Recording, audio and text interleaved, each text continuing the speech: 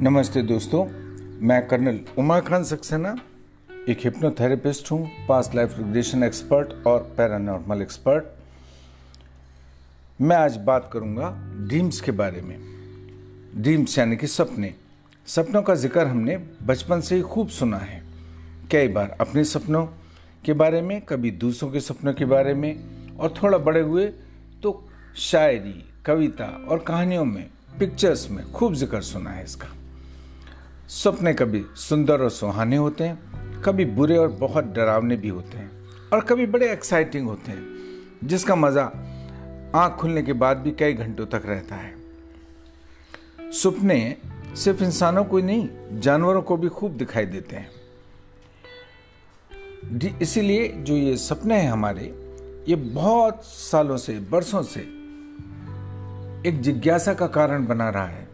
बहुत सारे सवाल इनको लेकर मन में रहे हैं। सपने में हम लोग जमीन के एक कोने से लेकर दूसरे कोने तक घूमते रहते हैं, कहीं भी जा सकते हैं, कोई भी रूप अख्तियार कर लेते हैं। कभी हम अपने आप को एक राजा बना हुआ देखते हैं, कभी प्रिंस बना हुआ, कभी एक बहुत रईस आदमी, कभी कोई बड़ा नेता, कभी कोई पॉपुलर एक्टर।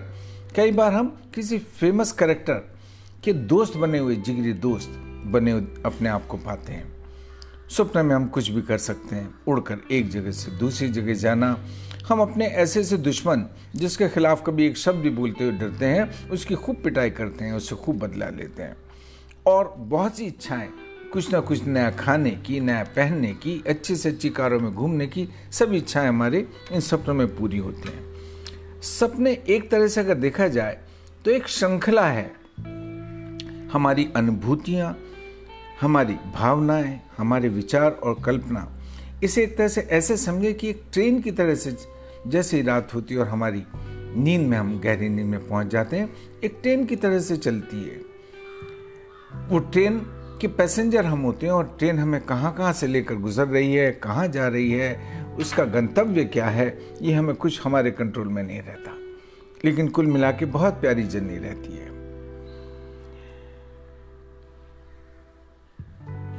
सपने में कई बार हम अपनी दबी इच्छाओं को भी पूरी करते हैं, वो उभर उभर के सामने आती हैं, और इसीलिए जब हमारी आंख खुलती है तो एक अजीब सेटिस्फैक्शन, एक अजीब सी खुशी का भी अनुभव हमें होता है। कई बार जो सपने हमें दिखाई देते हैं, उनका एक स्पेसिफिक मायने होता है, एक मीनिंग होता है जो हमारी समझ में नहीं आता है, कुछ कहने के लिए आते हैं।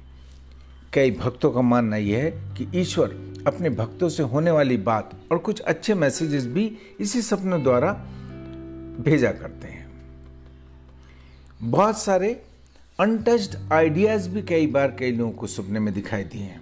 बहुत सारे साइंटिस्ट, बहुत सारे लेखक, स्क्रीन प्ले राइटर्स, कलाकार, म्यूजिशियन और कवियों को इंस्पायरेशन मिला है इन्हीं सपनों के द्वारा।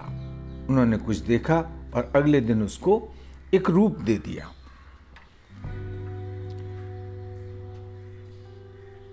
कई बार हमें अपने सपनों के जरिए कई बड़ी समस्याओं के समाधान का भी अंदाजा होता है, हमें मिलते हैं। ड्रीम्स को अगर देखा जाए तो हम बेसिकली 3 क्लासेस में क्लासिफाइड कर सकते हैं।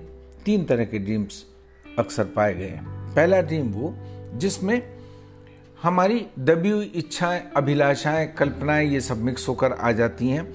जैसे कि अगर हम बेरोजगार हैं, नौकरी की तलाश है, बहुत तलाश के बाद भी मिल भी नहीं रही है, और एक दूसरी सच्चाई ये कि हमें एक नेता बहुत प्यारा लगता है जिसके हम बहुत बड़े फैन हैं, और हम बड़ी गरीबी से गुजर रहे हैं, पैसा भी नहीं है, तो हमें अक्सर सपने दिखाई देते हैं कि हमें इंटरव्यू के लिए कहीं से कॉल आई है, और हम जब इंटरव्यू के लिए गए हैं तो इंटरव्यूइंग ऑफिसर वही हमारा प्रिय नेता बैठा हुआ है सामने, और उसने हमें खड़े होकर स्वागत किया और हमें एक बहुत बढ़िया नौकरी दी और बहुत सारे रुपए हमारे हाथ में दिए।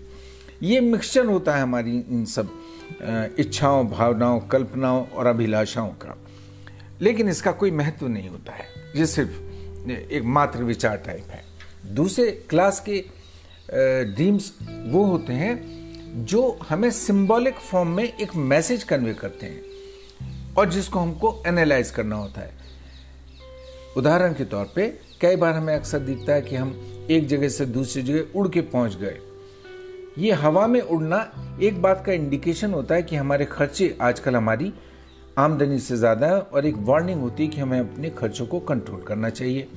कई बार ऐसा भी लगा है कि हमने पाया कि हम किसी ऊंचाई पर खड़े हुए हैं और लोग नीचे हमें छोटे छोटे दिखाई दे रहे हैं। अगर ये एवरेज ऊंचाई है, इसका मतलब है कि कोई चेंज ये इंडिकेट कर रही है।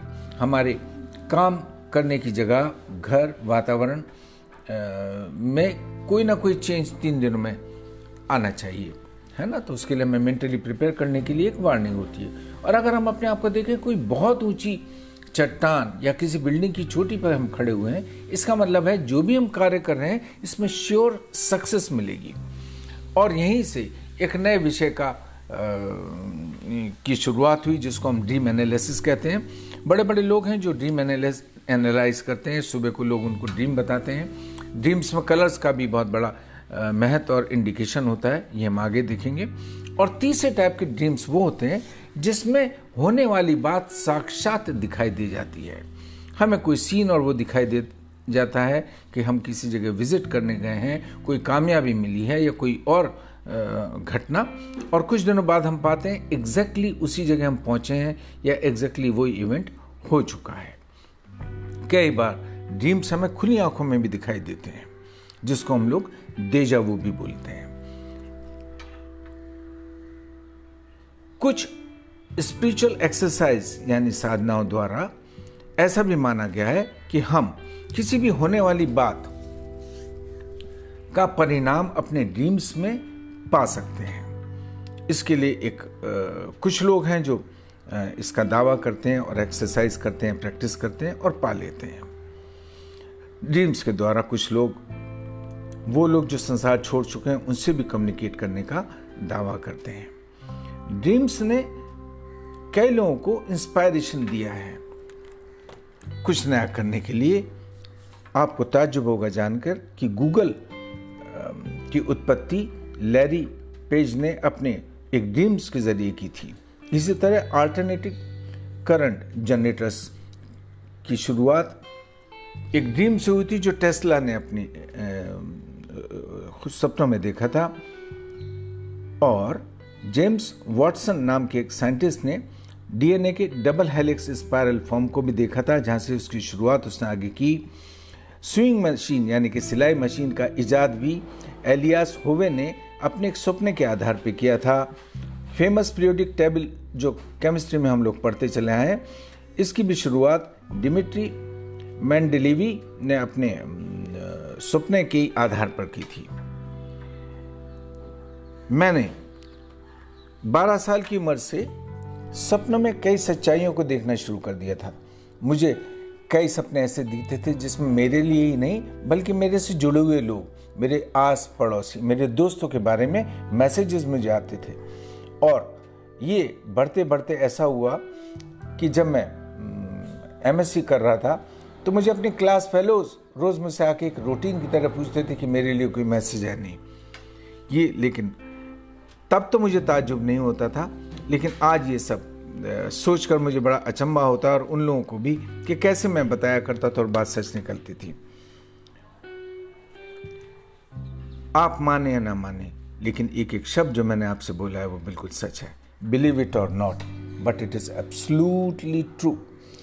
तो मेरा उद्देश्य इस